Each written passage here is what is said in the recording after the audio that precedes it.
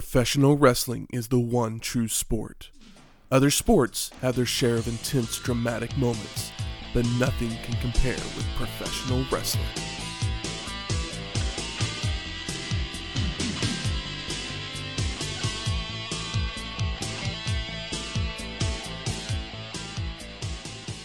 Welcome to Wrestling History X, where three friends come together to talk about the stories behind the matches.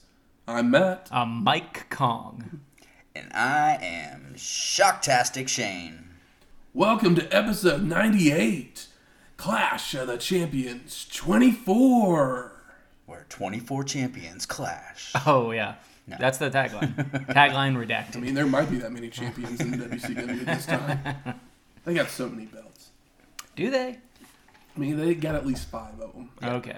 You know, and then for a while there, I don't know if it's still going on, but you had the multiple tag team championships.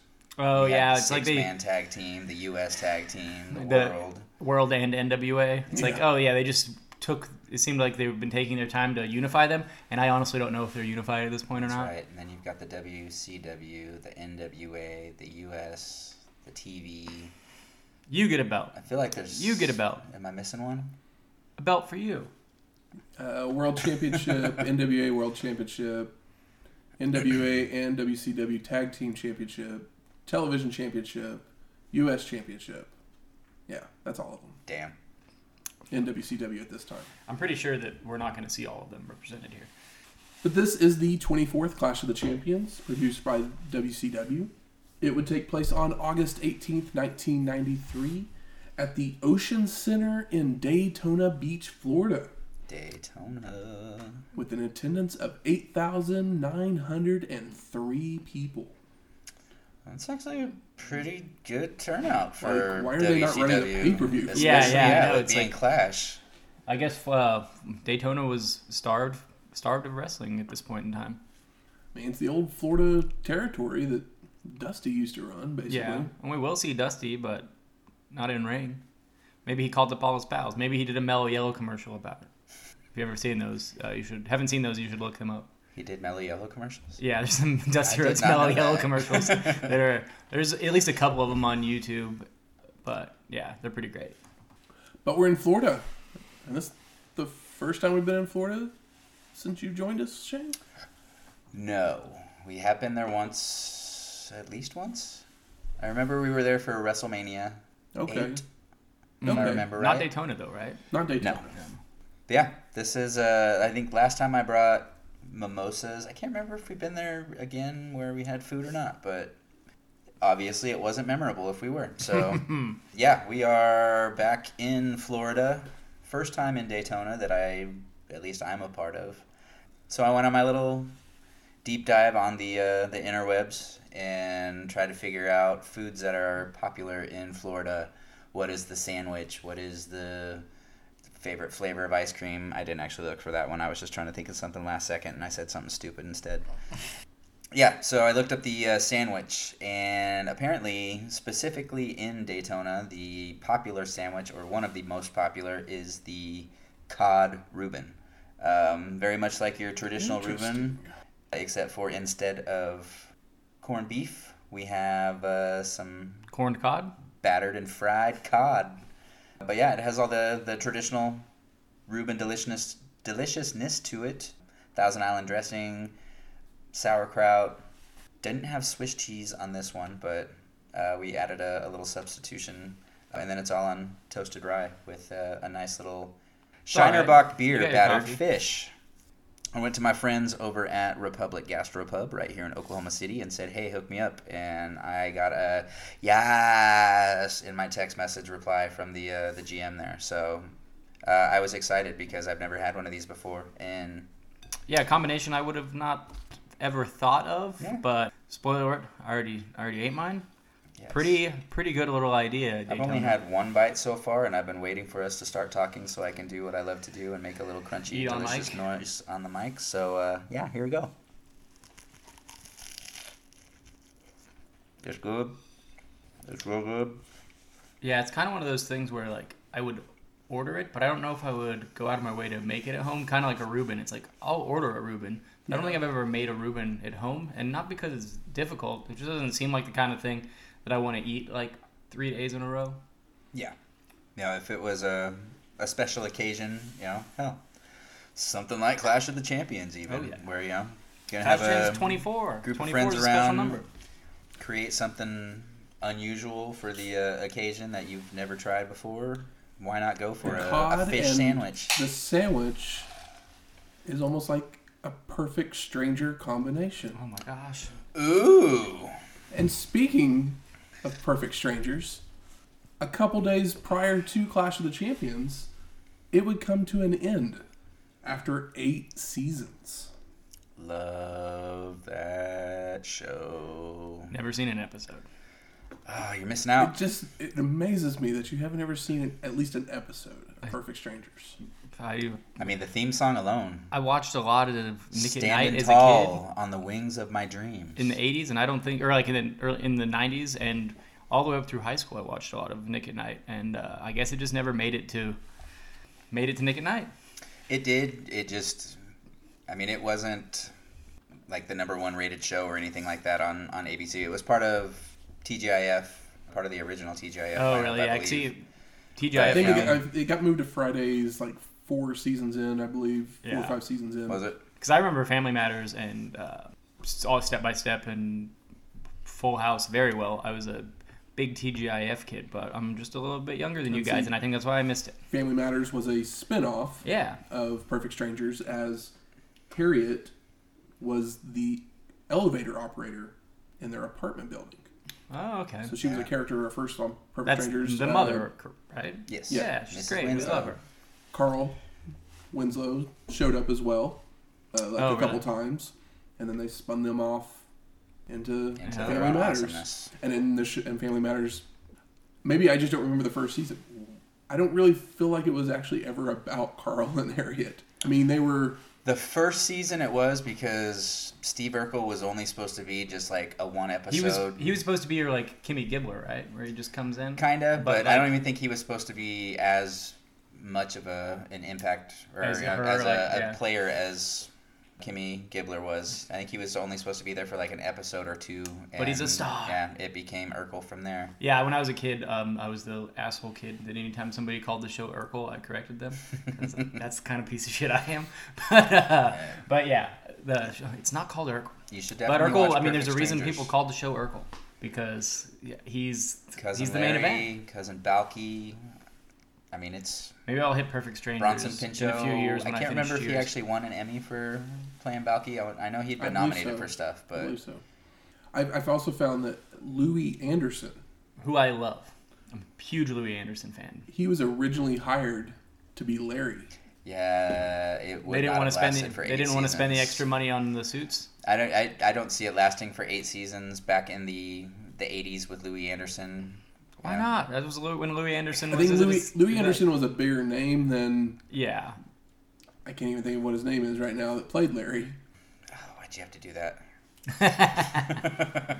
But because the guy who played Larry, like literally, I don't know of what he ever did other than Perfect Strangers. He worked at the Comedy Store or something like that. Did Carson and then got a sitcom like all comedians. So I mean, maybe it worked out better for both of them because Yeah. Louis Anderson I love Louis Anderson. went on to do many other things, Yeah. and his comedy is loved. Mark Lynn Baker. Yeah, Louis Anderson's clean, but and I can see why people would not care for him, but I just find him so damn charming and I love him.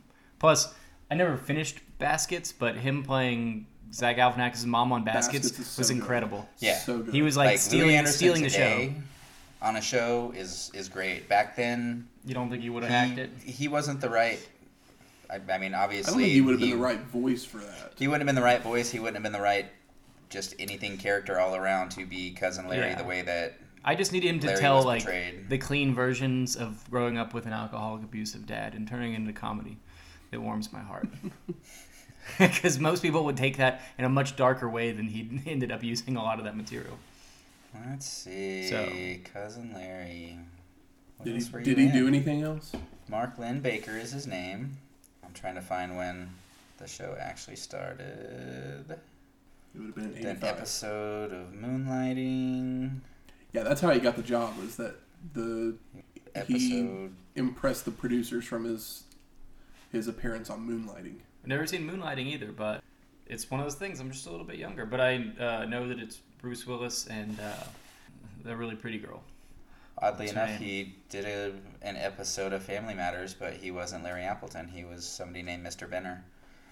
is Yeah, interesting. after that, he's done lots of single appearances in Ally McBeal, Spin City. He had a couple episodes of Hanging with Mr. Cooper. He's a bit part boy. Yeah. Kind of seems that way. Nothing Law wrong and with Order. that. And most people would love that kind of career. He had Do a show that's moderately successful and then do bit parts into your 60s and retire. 9 episodes of Blue Bloods. Let's see if anybody at Clash of the Champions are bit time players. I can probably name one or two. We get narration over photos of the participants in matches tonight. Oh, and it's very Trapper Keeper. Like the animations and Yeah. all that. I was like, the first thing that popped in my head was like, this looks like a Trapper Keeper in the best way. And then the logo for Clash of the Champions comes on the screen. Tony Schiavone and Jesse the Body Ventura welcome us to the show. I like Jesse's Jimi Hendrix all over print t-shirt. They tell us that Flying Brian Pillman is injured and he will not be able to compete Is tonight. Brian ever not injured? He legitimately got injured the weekend before the show. I feel like he's been legitimately injured like 2 key times in his career so far, and outside of Bill Watts like being enough with these little guys, like I feel like that Pillman's still over, but I feel like that is kind of wavered because of it. We then go to pre-recorded comments where Pillman has his ankle wrapped and he apologizes to the fans that he won't be able to compete. Austin then takes over saying, "Sorry, Arn and Roma. Guess we will have to do this some other time." But then we go back to Tony and he tells us that WCW management has told the Blondes that they have to defend the belt tonight. So they're bringing in someone new to help Austin. Bum bum bum. Diggs making him wrestle or making them defend when Yeah. half of the team is legitimately injured. So they get for being heels. Or another reason which we'll talk about later. Okay. So our first match, the Horsemen of the Enforcer Arn Anderson and Pretty Paul Roma versus Stunning Steve Austin, And Lord Steven Regal. I mean, I'm not mad at that at no, all. not at all. Steven Regal's a real good shithead replacement for the shithead that Pillman has been. With Flying Brian Pillman and Sir William at ringside for the WCW and NWA World Tag Team Championships. 4 belts on the line. It's a lot of strap. That's right. strap on, strap on, strap on, Uh-huh. strap. So Stunning Steve hits a clothesline, snapmare, elbow drop to get us going on Anderson, staying on the attack until Arn catapults Austin over the ropes into the apron. Steve charges back in, only to receive a back body drop to the floor. And Jesse wants a DQ, but the ref was distracted by Regal. Did you guys see Brian Pillman's little sandal? Just him wearing sandals, I Yeah. thought was hilarious. One sandal on one foot, one cast on the other. The Enforcer is dragged outside, but Anderson hits Austin with some hard rights and lefts. Back in the ring, Lord Steven and Roma take over. Pretty Paul's firing away with right hands, hits a body slam and a drop kick. But Regal recovers to toss Roma to the ropes, where Stunning Steve knees him in the back to turn the tide. Boo. Austin's in to continue the attack with a back elbow, vertical suplex, begins to choke Paul on the ropes, and as the ref backs Steve away, Pillman joins in with chokes of his own. Ah, Damn rascal. Hey, they made this happen. You forced this on us. That's right. Regal sends Roma to the ropes, telegraphing a back body drop. So Pretty Paul goes for a sunset flip, only for Lord Steven to just sit on him, followed by a somersault senton and a gut-wrench suplex for a 2 count. How about that somersault senton, guys? Never knew Englishmen could fly. Yeah, I know. I thought he was catch only. Tanya, Regal back in the day was the shit. Yeah, like that senton was a thing of beauty. Stunning Steve goes for a turnbuckle smash, but Roma blocks and reverses, fires up with right hands, only for Austin to go low with a knee to regain control. Steve follows with a second rope elbow drop, Regal with an Irish whip, charging in with a shoulder block and a knee drop. The Enforcer's then chasing Sir William on the outside, so the ref goes to get him back to his corner, while Pretty Paul reverses a body slam into an inside cradle for only a 2 count. Austin's backing away from Roma to receive a big left hand from Anderson, followed by Roma hitting a stun gun, crawling to the corner, and makes the tag. But the ref was distracted by Regal jumping in the ring. Lord Steven with the European uppercut, Irish whip and charges in, only for Paul to leap up and take Regal over into a pinning predicament for a 2 count. Roma then delivers an enziguri to Lord Steven and makes the crawl for the hot tag. Arn's cleaning house with a back body drop, back elbow, goes for a DDT on Austin, but Lord Steven hits the Enforcer to break it up. Pretty Paul takes Regal out to the floor, and both Sir William and Pillman get on the apron. The ref is trying to get Bryan down, while Stunning Steve goes to toss Anderson into Sir William with the crutch in hand. But Arn reverses, so Austin takes the blow. Oh my god. The Enforcer then rolls up Steve for the pin and the win. And new What? Horsemen of Champions. I mean, Horsemen are champions, but I mean, if you're gonna swap it, you swap it when the partner is injured. Yeah. They can come back later. Like, Regal's not gonna be the new blonde. So, put it on the Horsemen. possible. Let the heels have it. You know they'll take care of it. how great would that be to have him as the third Hollywood Blonde? So, if you remember the last time we were in WCW land, I mentioned the Disney MGM tapings where they filmed a whole bunch of stuff. Yeah. This was the downside of those tapings. Bischoff held off the title change at Beach Blast, even though, they had filmed stuff with the Horsemen being champions. So Pillman goes and gets injured. Yeah. Well, they can't just hold off the match until he's healed. Yeah. They have to do the title change because they have no more footage of the Blondes as champions. So they had to insert Regal into this match But I think to that make the... works pretty well because it also gives a good reason for them to lose. Because why Regal is good here, it's still a new team, so you have that out. That would be great, except for this is the last time that the Hollywood Blondes were a thing. Really? As Austin and Flying Brian go their separate ways. Oh my god! And they're never never team up again. That's crazy. I thought that the Hollywood Blondes lasted quite a bit longer than this. No, it felt like they Flash did. in the pan. Like in real time back then, it felt like they, looking back on it now, it feels like they were together for a whole lot longer. Yeah, and it's legitimately 12 months. If that. Yeah, I was thinking more like. I mean, because 6. I think we've seen a couple of matches, and the first one they were not the Blondes yet. We recently just saw them start to do the camera thing and really click, and now it's all over, and that bums me out. But it's okay, because it's gonna have to be. We then go to the stage, and Eric is there with the Horsemen. Roma says, "People call me the weak link, but these guys believed in me." And Arn says, "They had the last minute change, but we adapted, and now you have to call us champs." Hell yeah. A solid promo here. I like that Paul Roma is fuck you, I am a Horseman. Because he's good. He's not a Horseman, though. He is. I'm sorry. In name, he is. I think that he fits. It's not maybe what we all want, but I think that he gets a t-shirt when he joined, but bad rap. I think he gets a bad rap. What is there to complain about? He's good in the ring. He's got a good look. That is Paul Roma. That's what you're complaining. Yeah. I don't know. I'm pro Paul. Sorry, Pretty Paul. Y'all are too harsh. Hey, I'm closer to being a grumpy old man than you are, so I'll be that guy today. I don't have Eric Walks to complain about yet, so Don't even compare the two. Not fair. So we're headed to our second match. Beautiful Bobby Eaton versus Too Cold Scorpio. Say what? Now, this is the match that Regal was actually supposed to face Scorpio in this match. But when Regal got moved to the tag match, wow. Beautiful Bobby got the call. Bobby, pretty good substitution.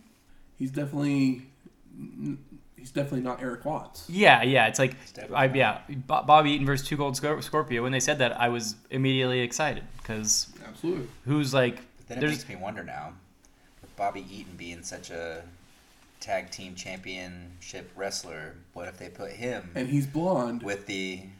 And he was in a faction with Austin at one point. Yeah, and just the previous year.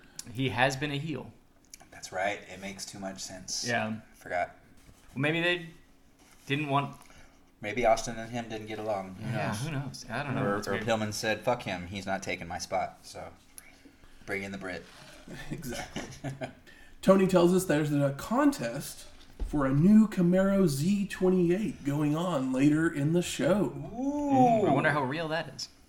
I mean, we got Ted money, so maybe it's real. Maybe it is. Did you see Beautiful Bobby's brand new throwback wrestling robe, Oh. blue and silver with fireworks on it? I was like, oh, this is so not 1983. I appreciate that your head is in with all the things that you love. I was too drawn to the beautiful mane of hair up top. Oh, it's hard not to stare at that hair on his head.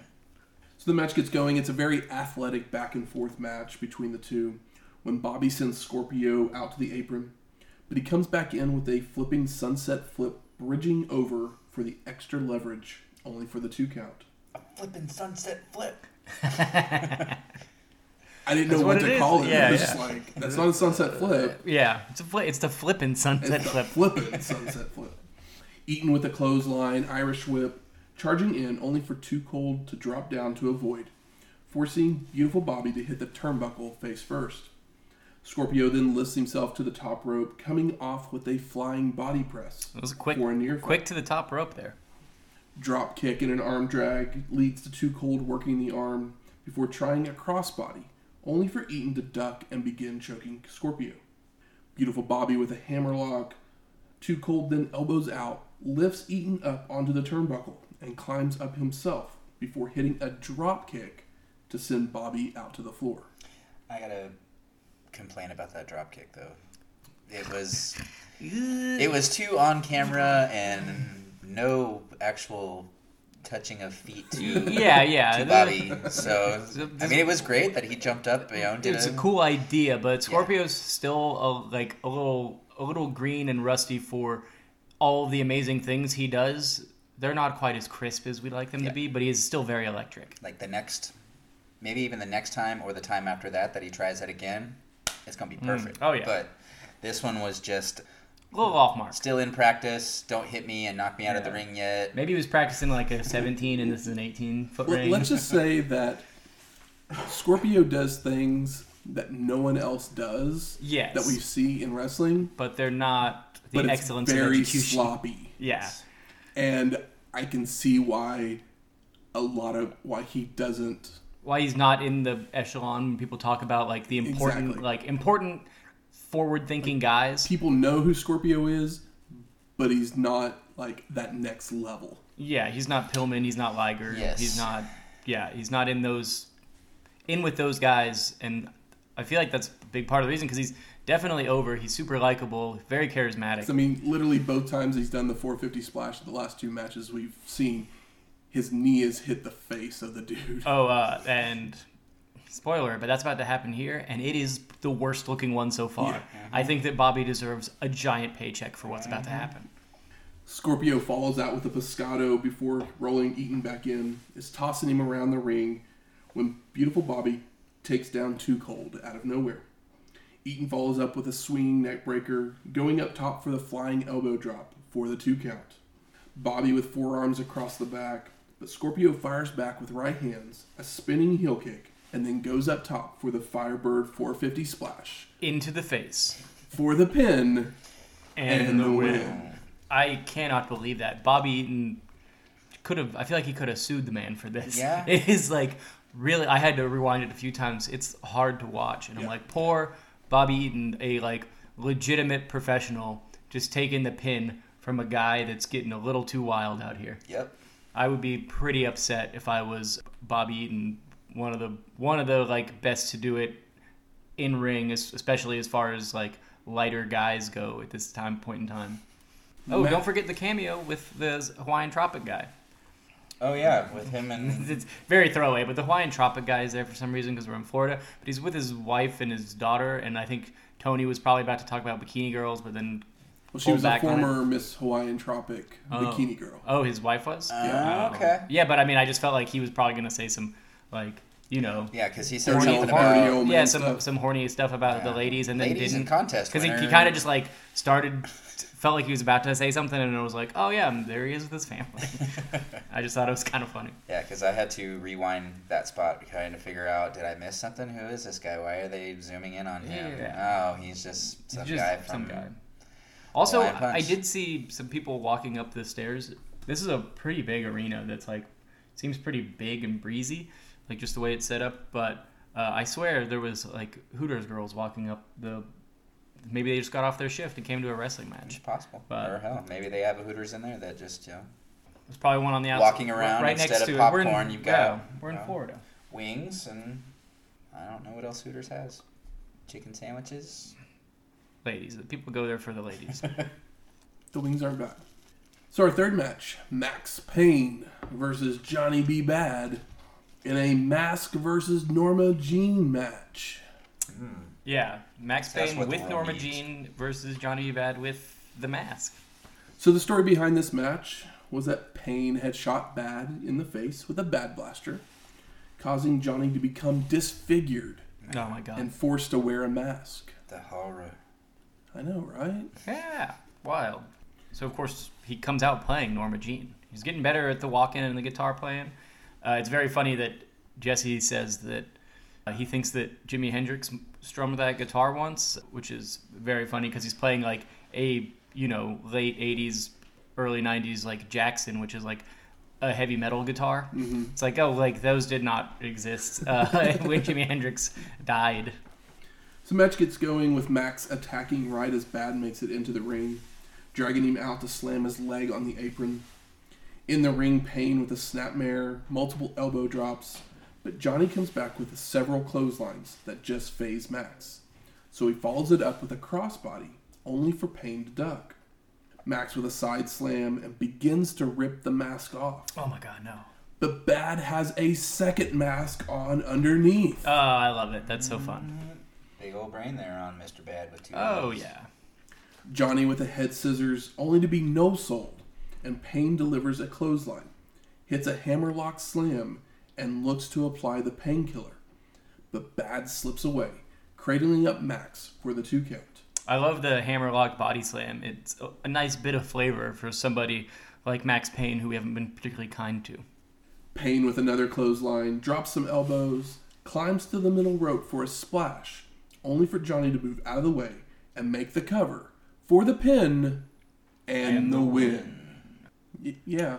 That one, that was another one I had to rewind because it was like I didn't know if I long blinked and missed something or what because all of a was sudden quick. the match was over. Yeah, I think that it was much better than I thought it was going to be. It was pretty well worked and like It was pretty as like short as it needed pretty to be. yeah, it was well like the right length, pretty well timed, no botches, everything made sense. They did kill a big man, but they killed Except for the final they killed a big man that we don't tiny bit. yeah, we don't they killed a big man that we don't care about. So Yeah. I'm not mad about that cuz at least Johnny B. Bad could hold a microphone for the next 3 years and I'd be okay with it until I wasn't. Yeah. Post-match, Bad gets Norma Jean from the ref before being interviewed by Jesse. And he says he's going to unmask in 3 days on WCW Saturday night. And when, and then when he said this, I was just like, so you're not disfigured and you didn't really care if you lost or not? Yeah. It'd be really funny if he does it and he just like sells it really hard and takes off one mask, a second mask, but he has a third mask on and doesn't But take it's that like one off. Rick Rude style where it has like a print of his face on it instead. Yes, I love that. That would be That would great. be incredible. Third mask is an airbrush of Johnny B. Bad's face. That would be awesome. I'm sure they didn't. Yeah, we haven't got quite that funny yet, but that is a good ass I did idea. like it was a little comical there at the end of that little interview where he kisses the guitar and says something about I'm gonna have to go get guitar lessons now. Yeah, or yeah. something like that. I was Made a match for completely. guitar. Now you gotta learn how to play. Yeah, I was completely pleased with this match more than I should have been. It was quick. It was painless. I would say it was perfectly booked for what these two guys can do. Yeah. I mean, considering how much we bitched about the last match that we covered of theirs, this one... Yeah, it's quick, to the point, and like I said, well worked. Yeah. Bravo, Johnny B. Well, then we go to Flair for the Gold with Ric Flair and Fifi the Maid. Whole setup on the stage. Oh, yeah. Like a house. Daytime talk show. Yeah, But- was Setup. Yeah, a but a little daytime bit talk show with a meets dining a- room entrance, or... Yeah, it's like a daytime talk show, but if like it also they still put the part that goes to like the cooking where they do the cooking segment. It's like, oh well, we built instead of building just the part we needed, we also added the the two burners in the corner. Rick welcomes his guests, Sting and the British Bulldog, Davey Boy Smith. Whoa. They start talking Fall Brawl and War Games. I like Fall Brawl and War Games, I think. Yeah. I like War Games. I'm just trying to remember if I liked Fall Brawl. I like Sting and Davey Boy. Well, War Games is going to be at Fall Brawl. Oh, that's right. Yeah, I always get confused because I'm like, it's the same thing, but just pick a name. This year it is, yes. Yeah. Then Davey Boy starts yelling about everybody cooking. I think he was high, guys. He is something. I like the cooking thing. Everybody's cooking. The He means they're hot. the actor in me kept screaming at the TV that everybody kept turning their backs to the camera. Yeah. Yeah, to talk to the microphone in the crowd. All of a sudden, Sid Vicious, Colonel Robert Parker, and Harlem Heat show up. I know. Oh, shit. I popped for Harlem Heat. I'm sure we all did. Yeah, I forgot that they had shown up. We haven't seen them yet.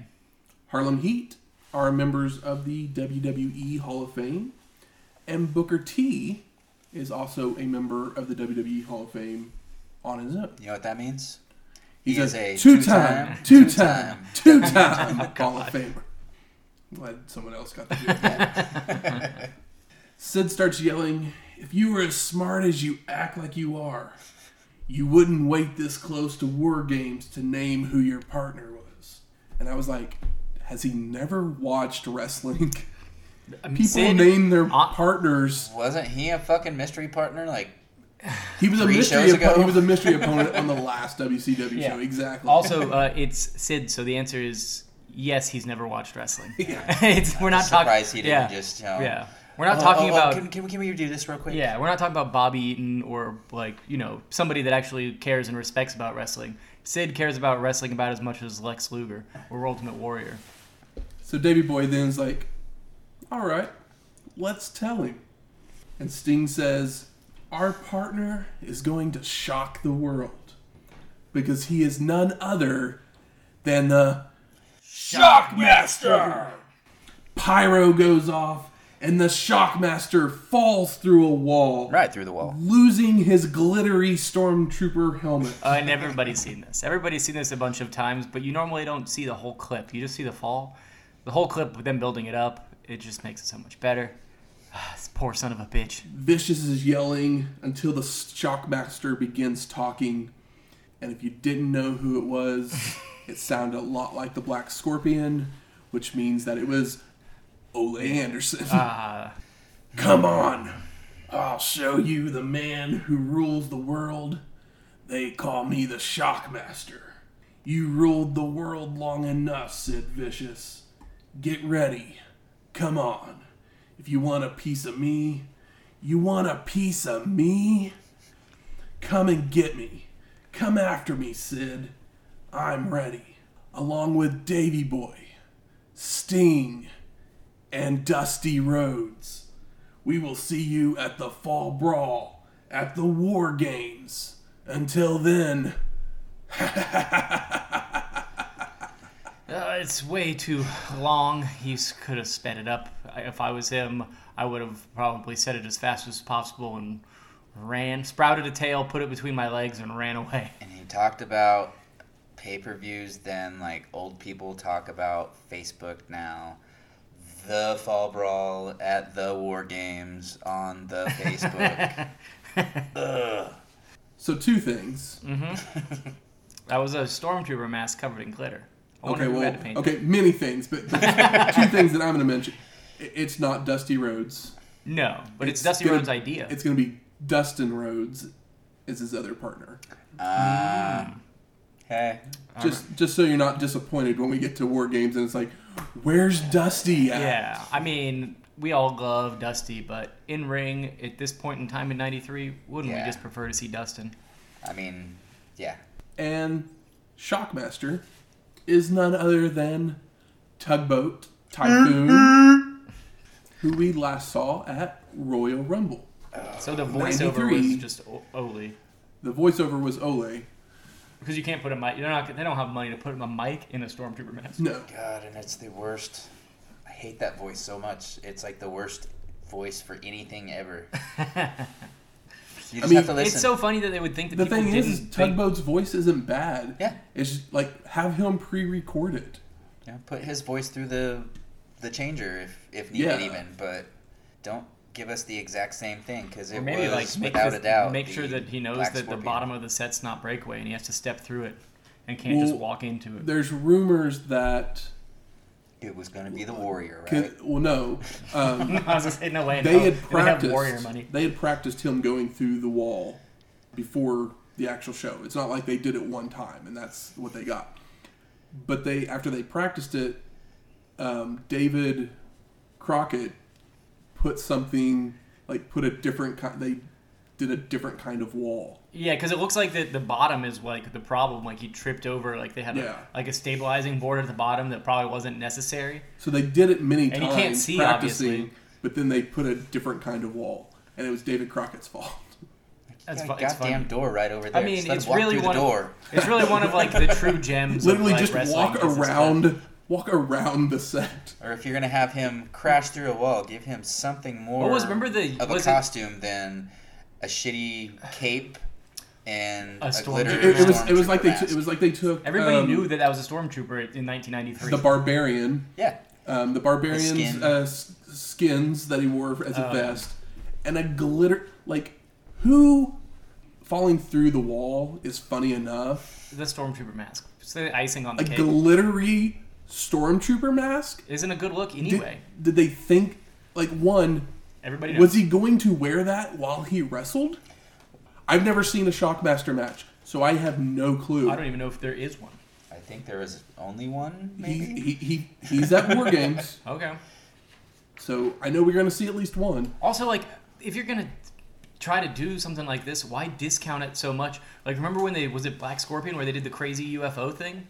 That, like, crazy spaceship thing that, like, opened up on, like, the catwalk? Yes, I remember that. That thing was That was wild. so cool. It looked awesome. I mean, hell, you had Even fucking even Wizard of Oz Oz's thing going on with Oz. And it was horrendous, but at least it was a spectacle.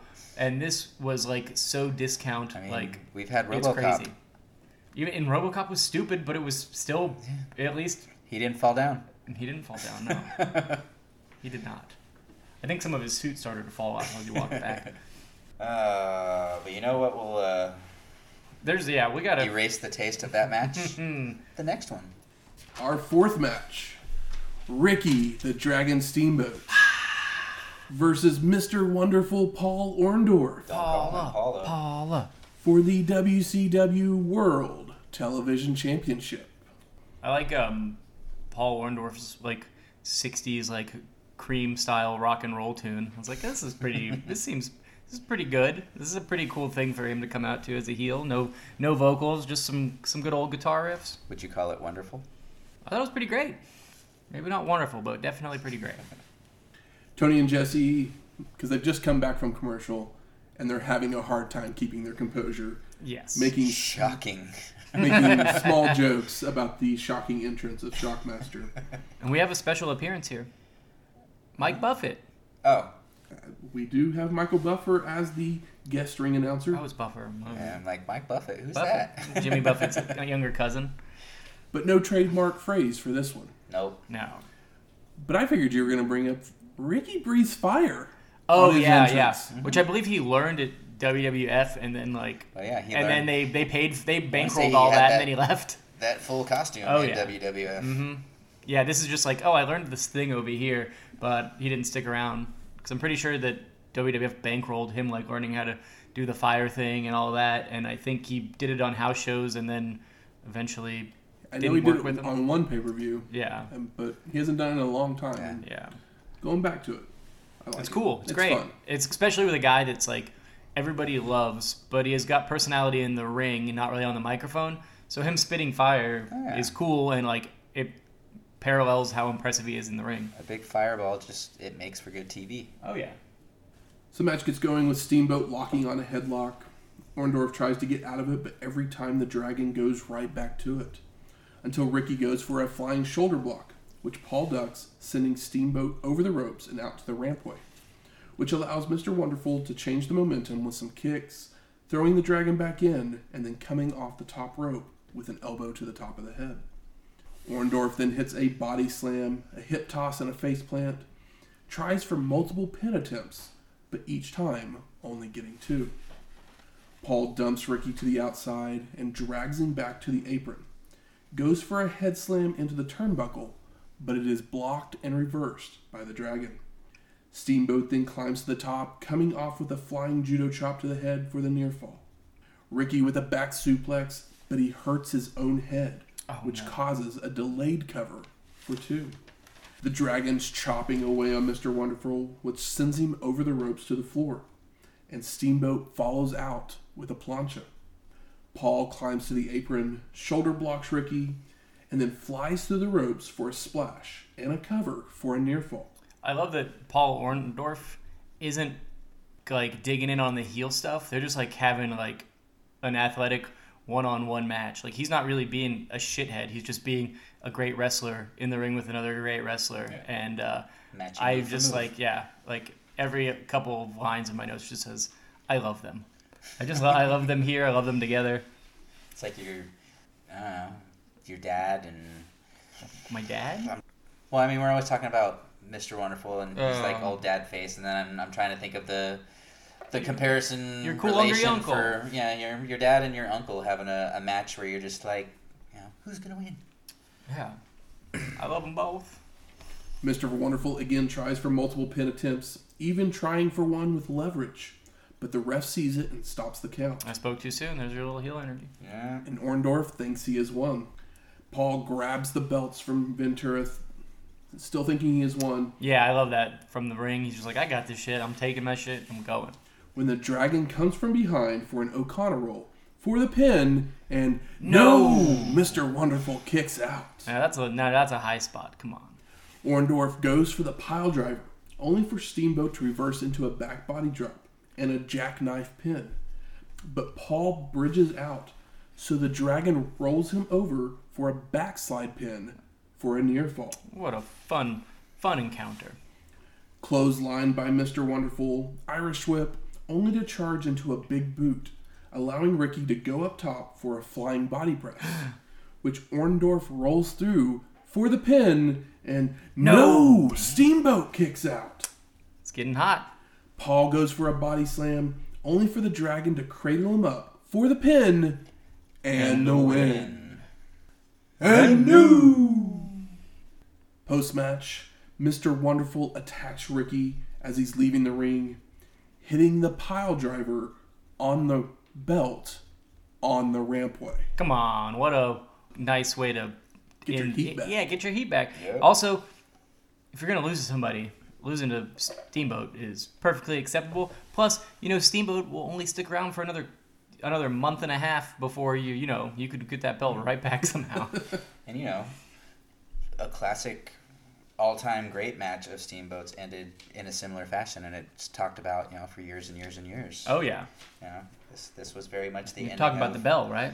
Of WrestleMania 3. Yeah. Yeah. That roll up from the slam. Mm-hmm. We then get an ad for Fall Brawl War Game. The Fall Brawl at the War Games? Yes. Ooh. Eric's then in the back with Harley Race and the Colossal Kongs. Oh. And Harley says, Flair, you made the biggest mistake when you sucker punched me. When these two monsters get done with you, there will be a small little grease print in the ring. Yeah, they little backstage thing. I wanted to reach through and I don't know if it was King or Awesome that I wanted to slap around, but he just kept doing like this really baby, pouty, almost like I want a whimpering bottom lip. It didn't look mean or villainous or anything. It looked... You weren't menaced? No. I wasn't kinged or konged or awesomed or whatever. It was just colossal shit. So we're headed to our 5th match. The Colossal Kongs of King Kong and Awesome Kong. Not the female. Someone else. Yeah. Versus Sting and the Nature Boy, Ric Flair. I wonder who could possibly win this match. It'll be a colossal upset if it's not who you think it is. Yeah. We get Michael Buffer again, Big Buff. but he says a different phrase than we're used to. He says, "Man your battle stations." I was like, Oh, Buffer. All right. all right, Buffer. Yeah, shouldn't you save that for Fall Brawl War Games? So the Kongs miss a double clothesline on Sting to begin, and then the Stinger drop kicks them both, body slams them both to force them out to the floor to regroup. Those Kongs aren't so colossal if with old Stinger just taking them to task right off the bat. And we see, and Harley on the outside is like, "That's impossible." I mean, yeah, that's kind of how I felt. I was like, really? We're going to go this hard on these guys already? Yeah, it seemed very much that... I'm working with Rick tonight, not from underneath. This was the answer to the big man body slam challenge that WWF had soon before. It's Sting, like, yeah, fuck Sting. you, none of your guys can slam anybody. Our guy's gonna slam 2 in 1. Yeah, that's a pretty interesting points because Sting gets that whole angle done in 20 seconds as opposed to like a month and a half. And he didn't even have to fly in on a helicopter. No. It goes straight to the Pier 6 once they're all back in the ring, with Flair taking one of the Kongs to the outside, coming off the apron with a single sledge, while Sting gets clotheslined by the other Kong in the ring. Sting moves to avoid an elbow drop, hits multiple drop kicks, a clothesline, a Stinger splash, and the crossbody for the pin and the win. My God. I blinked. What'd I miss? Not much. Crowd wild. Rick even finishes brawling with his Kong and starts chopping away on Race while the finish is happening. It's fun to see Ric Flair and Harley Race anywhere near each other. Post-match, Flair comes off the top rope with another single sledge to a Kong, and then the Nature Boy and the Stinger high five and woo for the crowd. Old Sting. The no idea man. Tony Schiavone then interviews the two at ringside, and Schiavone brings up that they will be facing each other for the NWA title on Saturday. Yes, now the match makes perfect sense. It's been a while since what? Since 1989? I guess we had one of the many trilogies in 1989, 90. But I feel like we haven't seen Rick and Sting in the same ring for quite a while. Well, I mean, since Black Scorpion. That we know how. Yeah, so as long as he doesn't show up with a fucking mask on, I'm good to go. Rick says Stinger didn't need any help. I was just here to make sure Harley kept his nose out of the match. And then they both put each other over and that they got respect for each other. Oh, that's nice. We're not going to cover that match because Ric Flair wins. And it goes about 15 minutes. Nothing impressive about the match. So TV. Not even. I mean, it's obviously not a clash. Clash are yeah. Quarterly? TBS Saturday night. Just a TV match, basically. Yeah. But they'll pop a rating with a Flair Sting. Oh, of course. I mean, I was excited. I was like, oh, this must be a War Games or whatever. I don't even know. No, it's Davey Boy, Sting, Shockmaster, and Dustin Rhodes. Sorry. Dusty Rhodes. Yeah. old Dusty Dustin. At the War Games, at the Fall Brawl, on the Facebooks. And the Twitters. Yes. So we head to our 6th match. The Equalizer and Ravishing Rick Rude versus the Natural, Dustin Rhodes, and a mystery partner. Oh my God. Yeah. See, literally, Sid, they couldn't prepare because they didn't know who it was going to be because they waited till that day to... Right now, they're going to announce who it is. Yeah. Or are they? Like I said, Sid doesn't watch any wrestling. No. So the mystery partner comes driving out in the Camaro Z28 that will be given away later in the night. Oh my god. And it's Road Warrior Animal? Oh, excuse me. I got excited. We haven't seen Animal since SummerSlam 92, episode 74. I know. I popped for this. When Drunk Hawk rode off to the sunset. Or Rude. the land of the rising sun. Yeah.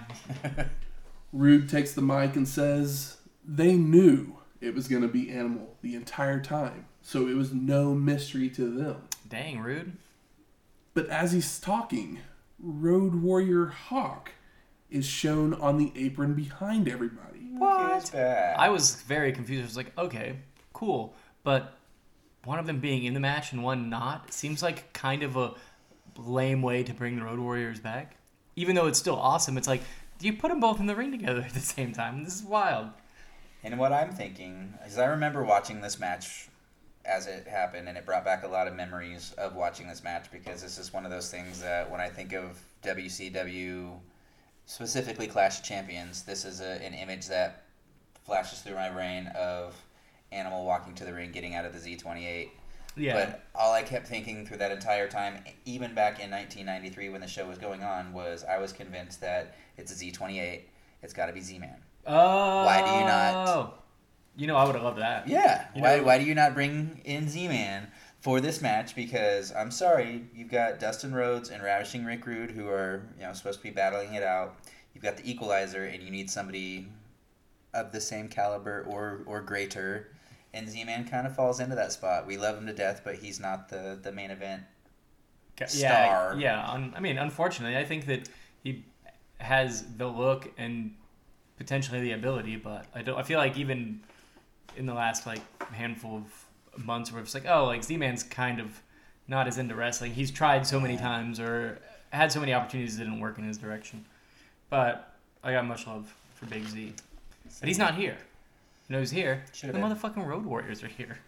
Animal then takes the mic and he says, Dusty used to be on LOD's side, and now it's Dustin's turn. Though, the last time Dusty was in a ring with the Road Warriors, He was an opponent. they were opponents because the Road Warriors had poked him in the eye with their spike at Starrcade 88, That's episode right. 24. I forgot about that match.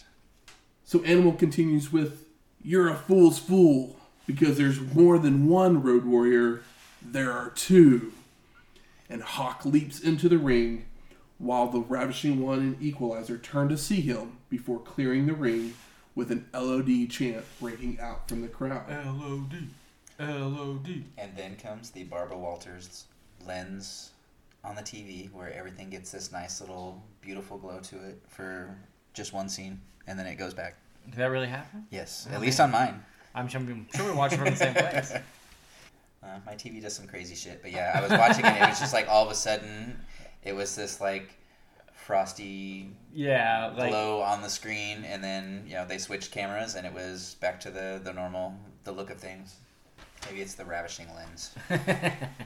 So Hawk uses his power early on Rude, winning a test of strength and stomping on the Ravishing One's hands.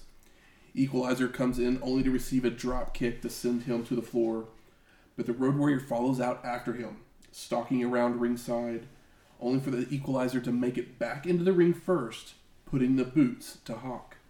Equalizer sends the Road Warrior to the ropes, but telegraphs a back body drop. oh my god. So Hawk goes for a neck breaker that is badly botched. Yes, very much so. So he follows it up with a fist drop, a clothesline, and then charges into the corner, only to receive a big boot. He at least cleaned up the botch all right. Rude comes in to work over the back of the Road Warrior, applying a chin lock, only for Hawk to power up, lifting the Ravishing One up onto his shoulders, where Dustin comes off the top rope for the Doomsday Device. Ooh wee. Rhodes starts going crazy on his opponents with elbows, inverted atomic drops, back body drop, tries for a monkey flip, but Rude blocks and fires out with a clothesline. The Ravishing One goes up to the top, coming off with a single sledge, and starts doing some gyrating. Equalizer's in with a back elbow, a choke slam, Rude with a double throat thrust, and holds the natural for the Equalizer to clothesline him, but Dustin moves in time, so Rude takes the blow. Rhodes is crawling to his corner, but the ref is distracted, so he doesn't allow the tag, even as Hawk hits a leaping shoulder tackle on the Equalizer and a military press slam of the Ravishing One. Road Warrior continues the attack with a double clothesline of his opponents, a double face plant, and clothesline to send both men out to the floor. Rude's back on the apron, where Hawk brings him back in with a vertical suplex, only for the Equalizer to come from behind to knock the Road Warrior out to the floor.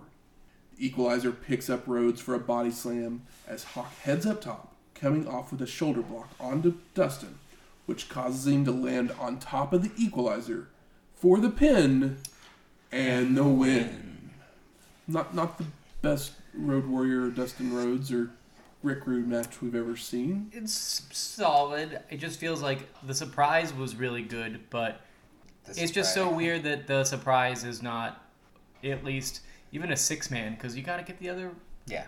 Yes, it was definitely weird. Animal just sitting around on the outside yelling like "kick his ass" or whatever. Kill Hawk. Yeah. It's like what? Yeah. Well, like they do a doomsday device, but it's Dustin and not the other Road Warrior, but the other Road Warrior's literally right there, 30 feet away. I mean, Hawk spent this last few months working with Sasaki. Sasaki, so maybe he's just not ready to actually have a match with Animal yet. Maybe it was all him. Tony then sends us to a video to show you how you can win that Camaro Z28. But sorry, folks, entries had to be received by 1993.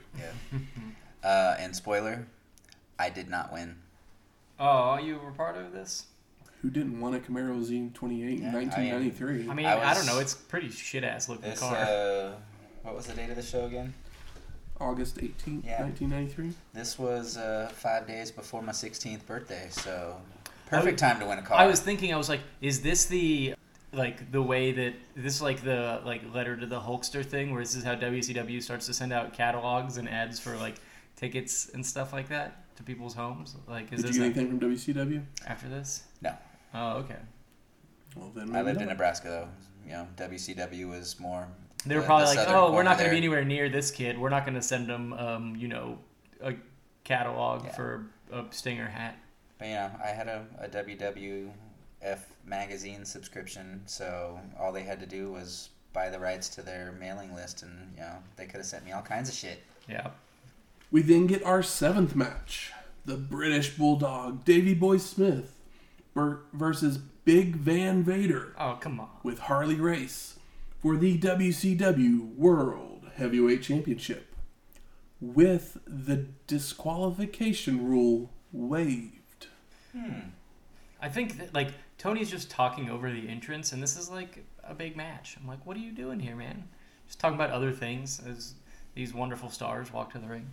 I was pretty disappointed in Mr. Schiavone. So the waiving of the DQ rule means that if Vader is disqualified, the title can change hands. And I mean, we all know Vader to be pretty rough and loose with the rules, so. And we get Michael Buffer once again, and this time he does say those famous words, which I can't say because he has them trademarked. Oh, come on. We don't want to get sued. Come on. Can we say it in Pig Latin? If you want to, you can. You can't say, let's get ready to redacted? You can say that. He's very litigious. Really? With those words. What a jerk. I don't respect that. I'm sorry, Michael Buffer, but you've lost any respect that I had for you. Hey, with your I copyright will law say, bullshit. thanks, bro. If it matters, or I don't know if we'll get in trouble for it, but I've used his voice for our lip sync thing, so it was his voice. Maybe it's okay then. I think it's okay if you use his voice. Yeah. Hey, I'm anti-Michael he brought Buffer us our second lip sync anti-buff victory with your copyright crap. They're words. So the two men start brawling on the rampway, and Vader hits a clothesline, goes for a suplex, but is blocked, and Bulldog reverses into a stalling vertical suplex, following up with multiple clotheslines and a dropkick to send Vader back into the ring.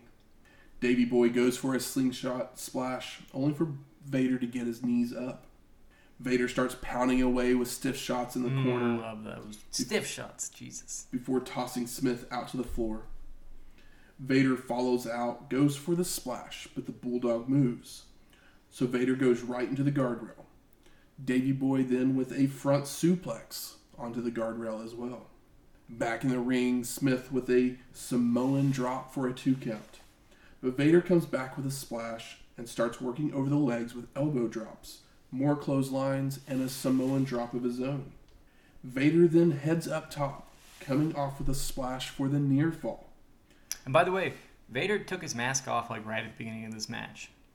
And it was cool. It was a cool moment where it's like, I guess, does he roll him out to the outside?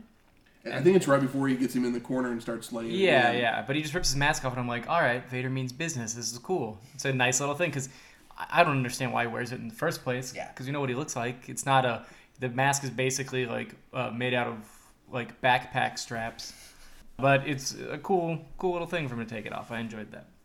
The Bulldog goes for a sunset flip and moves to avoid the butt splash, but is then sent flipping into the corner, followed by another splash, and then begins to wear down Davey Boy, only for Smith to catch him with the crucifix for the pin, and Vader kicks out. Back to the stiff shots in the corner, and Vader heads up top, only for the Bulldog to hit a drop kick to crotch the big man. Now it's Davey Boy's This turn. drop kick was quite a bit better than Too Cold. Just putting that out there. Now it's Davey Boy's turn to unload in the corner and charging in with the clothesline, only to run into a big boot. So Vader hits the Vader bomb Oh my God. for the pin, and Smith sir. kicks out. The big man goes up to the middle rope, coming off, but the Bulldog catches him with a power slam. But the ref is knocked down, so there is no one to count. Oh my gosh. Catches Vader. Catches Vader. He catches Vader. Like I mean, they I know both. he's already held him in a stalling vertical suplex. Yeah, they but both like just kick the idea out. of I'm gonna catch Vader. They both kick out of signature moves. Yeah. Vader picks up and slams him. You get a ref bump. Like this is all like textbook stuff. Davey Boy goes for another stalling vertical suplex. When Harley crawls into the ring, taking Smith out at the knees, Boo. causing Vader to land on top of the Bulldog, Double boo. and the ref crawls over to make the count for the pin and the win. Textbook intelligent wrestling match. Can't complain about this finish. Harley's trying to be kind of Bobby Heenan-ish, but it's just not working for me. I mean, there's only one Bobby Heenan. Yes. Post-match, Race continues to go after Davey Boy's knees, and Vader joins in on the attack, when all of a sudden, Cactus Jack comes running down the rampway. It's been a while. The fuck? He was probably hurt, I'd imagine. Vader meets him out there, and the two men begin to brawl. But we're out of time, and we get credits. I know. Yeah. I needed like another 30 seconds. Tune in Saturday night. Those stalling suplexes on Vader, like there was at least 2 in the match. Yep. This is kind of the like WCW opponent that Vader has needed for a while. Vader's had great matches with other guys, but nobody that's big and capable the way that Bulldog is. Yeah. So this was good shit. Agreed. You know, Bulldog is high enough to take those hits without complaining about them. those stiff Vader, those blow my mind every time I see them. So a couple things. You mentioned Cactus Jack being injured. He did get injured a few months earlier when Vader power bombed him onto the concrete floor. Mm-hmm. So they kept him out to sell that.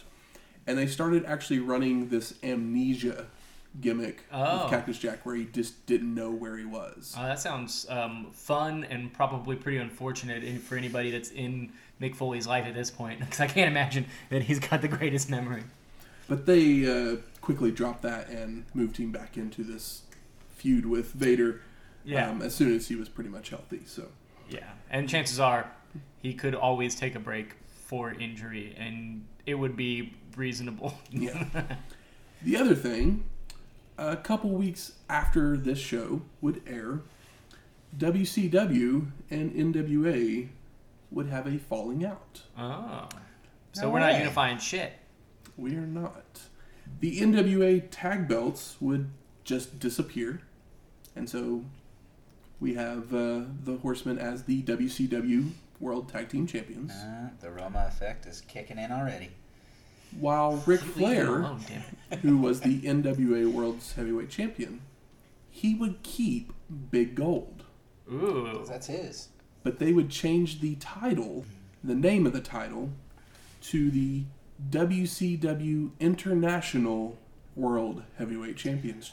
That's right. I forgot they did that. Okay, but so he just hijacked Big Gold? Well, he technically That's his belt. he owns the belt because he has to put a deposit down whenever he wins the belt. Mm-hmm. So it's his property, basically. So he keeps the belt. But I mean, wasn't it his? Well, I guess. Because I'm trying to think of when he left and took it with him. Because it was his property at that point as well. Yeah, that was like, what, 1990? When he went to... 91, 92. Yeah, or when he went to WWF and Yeah. they had blurted out and stuff. Yeah. You know, that incredible run over at WWF. So we no longer have to worry about the NWA, and we really won't see the NWA for... I mean, we'll see it sooner, but NWA kind of loses its prestige at this point. Territories are fucking dunzo here in 93. Boy, does it ever. So with that all being said, gentlemen, Mm-hmm. what are your overall thoughts of Clash of the Champions 24? I was like, am I supposed to start talking now? Sorry, I forgot the name of the show. I was like, it's all good. I'll start. It was a good show. It was Thank good, you. not great, but it had its moments of interest. High spots, stories moving forward. Yes, it had its comedic moments, and as Very somebody comedic who moments. I think that this is what Clash should be. Solid, and then moving stuff forward, a couple of surprises. It's on television, brings you in.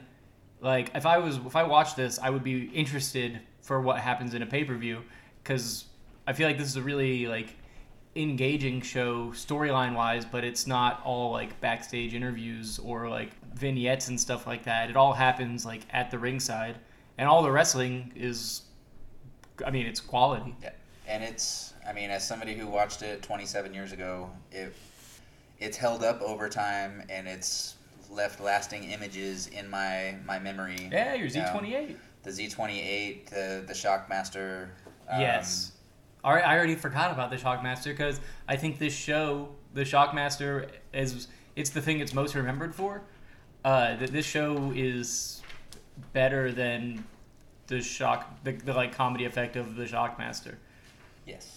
In so many shows we've watched, the Shockmaster would have been the only takeaway, and I don't think that that's what this show is.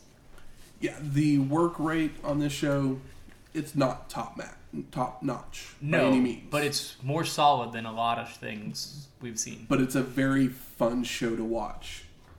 From the returns of the Road Warriors to the shocking entrances, Yes. this show kept my attention completely. To the big man work between Vader and Davey Boy. What a way to leave people is like look at these impressive motherfuckers. So the reason most people watch this show is to see the Shockmaster And I segment, would beg you to just watch the whole show. but just watch the whole thing because it is an entertaining show completely. There's nothing terrible here at all. Like even the Max Payne match, I think is It's the right length. It's the perfect Max. It's the best Max Payne match you're probably gonna see. I haven't seen every Max Payne match, but I have no complaints about this one. It has an angle that's done well and it's well worked and quick. Good. Where's the smart marks at? All right. Fuck you. I think it's time we smark it up. So what are some of the best moments of this show? Flipping Senton is up there for me. I really love that. Regal Senton? Yeah, the Regal Senton. That big ticket last match, I think, is legitimately done perfectly for a non-pay-per-view. These two guys, like, nobody gets buried. They both look incredibly strong, and you still want to see them wrestle again. I think that was done really, really well. Ricky and Paul going out and having a match. Yeah, was I mean, thinking that's that the best one. match on the show, I think, because it's Ricky and Paul. These guys are professionals. I love that, like, Paul keeps his heel business for, like, later in the match, and he does it more out of a desperation thing as opposed to just being a straight shithead. He goes in there and, like, is competitive. It almost has a very, like, beefed up, like, amateur wrestling vibe, where it's Yeah. like these guys fucking know what they're doing, and it's not, you know, all clotheslines. Like, these guys know how to work, and they're working together. Yeah, best moments, the Steamboat, wonderful match. The finish of that, plus the belt thing, like you said, it's like, oh, you guys, y'all like Ricky? You Recreated a remember little all bit this of Ricky history. stuff? I'm always happy to see my Hollywood Blondes, especially if this is kind of I the always love beginning to of see their my end. Arn Anderson with a belt. Yeah. I mean, you throw Bear Daddy Arn out there, I'm always happy to. So Yeah, I mean, I think that the least interesting match on the show has two of the biggest stars. yes, so that it could be made somewhat interesting, or at least get people's attention. Yeah, I mean, all it is like try to put Sting over more party, because I don't even think Rick enters the ring.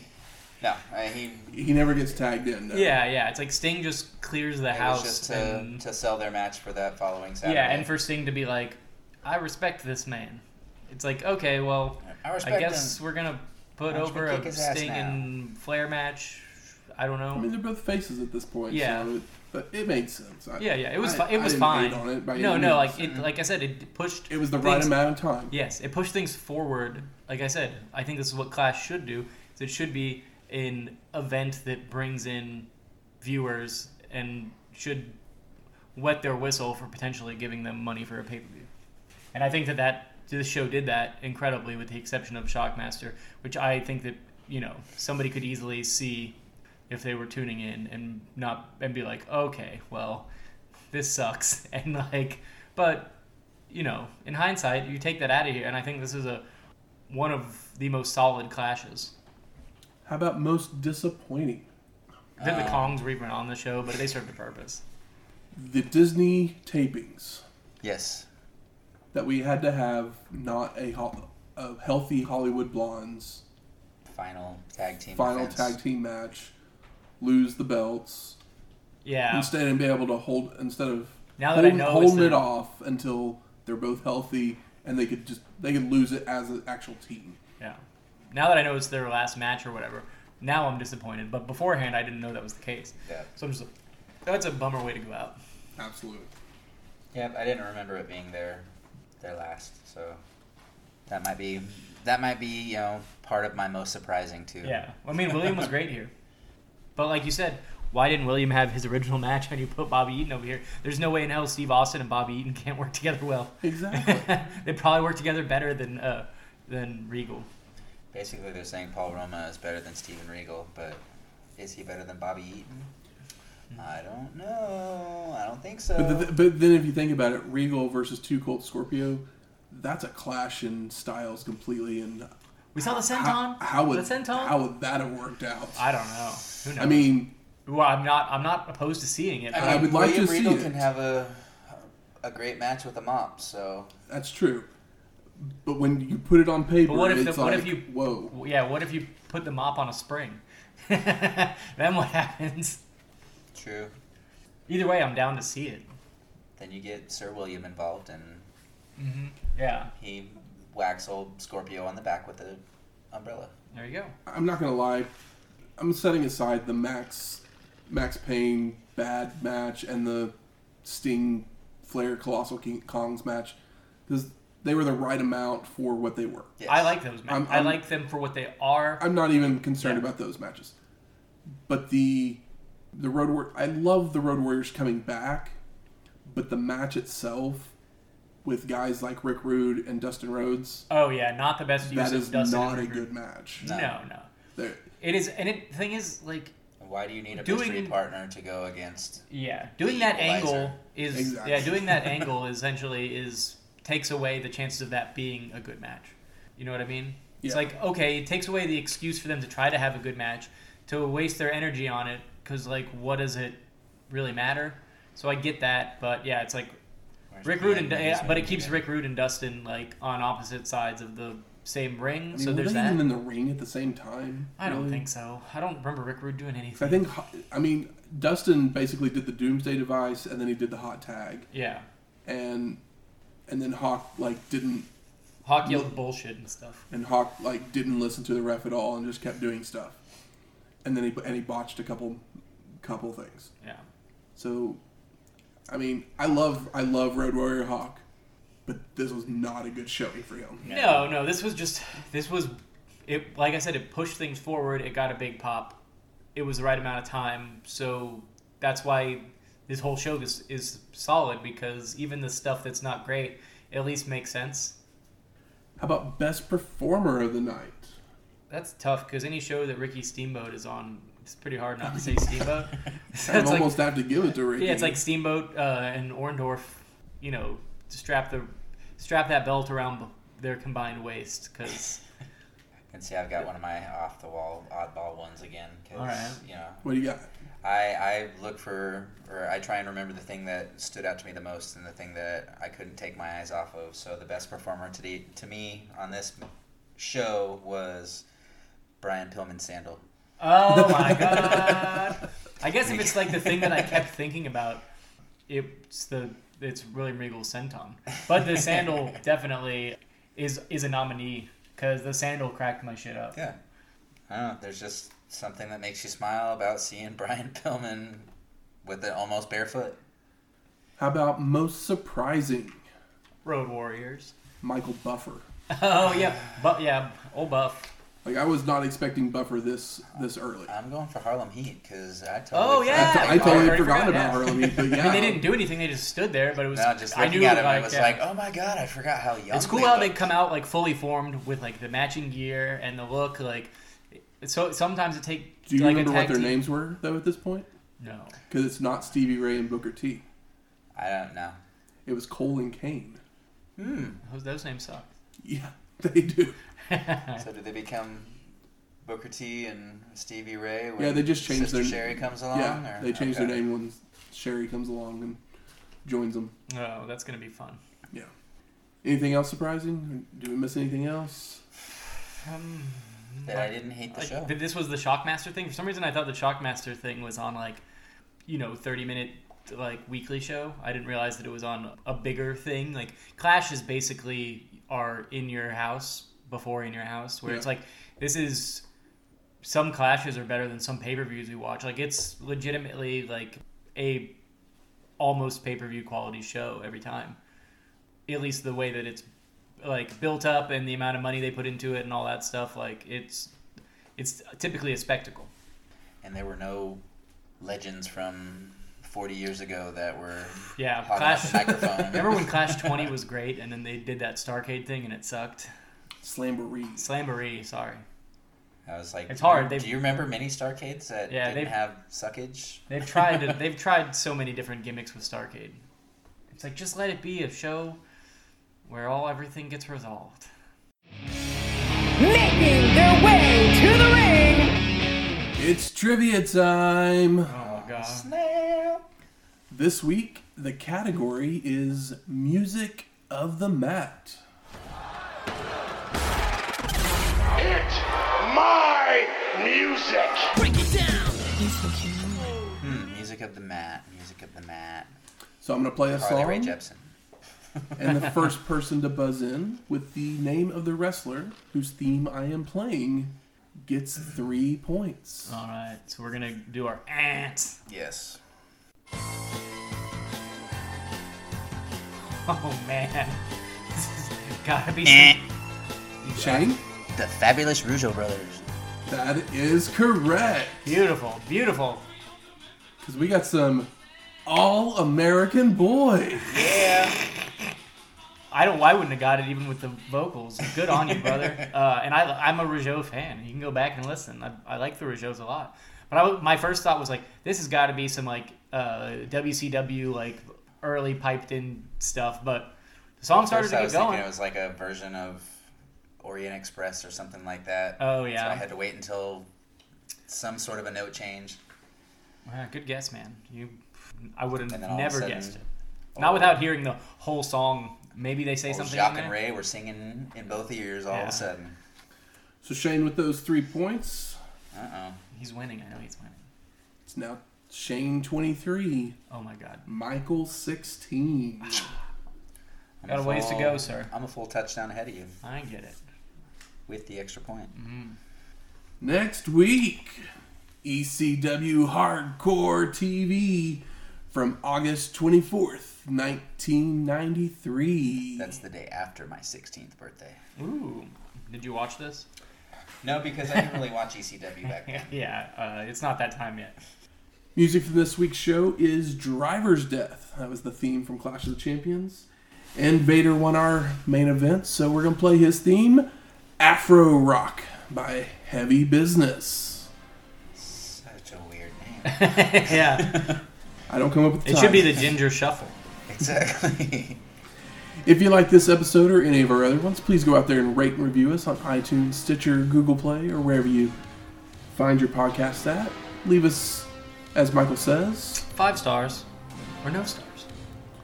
And if you want to email us with any comments, questions, concerns, or recipes, because Shane's always looking for some help in that area. Always. And we're going to Philadelphia next time, so give me some Philly recipes, because they're starting to become as difficult as Georgia. And you can always do that at WrestlingHistoryX@gmail.com, or you can even do it on Twitter, where we're always tweeting away about something or other. So, At Wrestling. wrestling. Typically wrestling. I mean, typically wrestling. Sometimes food, though. Oh, yeah, that too. At Wrestling HistoX. That's Wrestling HISTOX. We'll talk to you next week.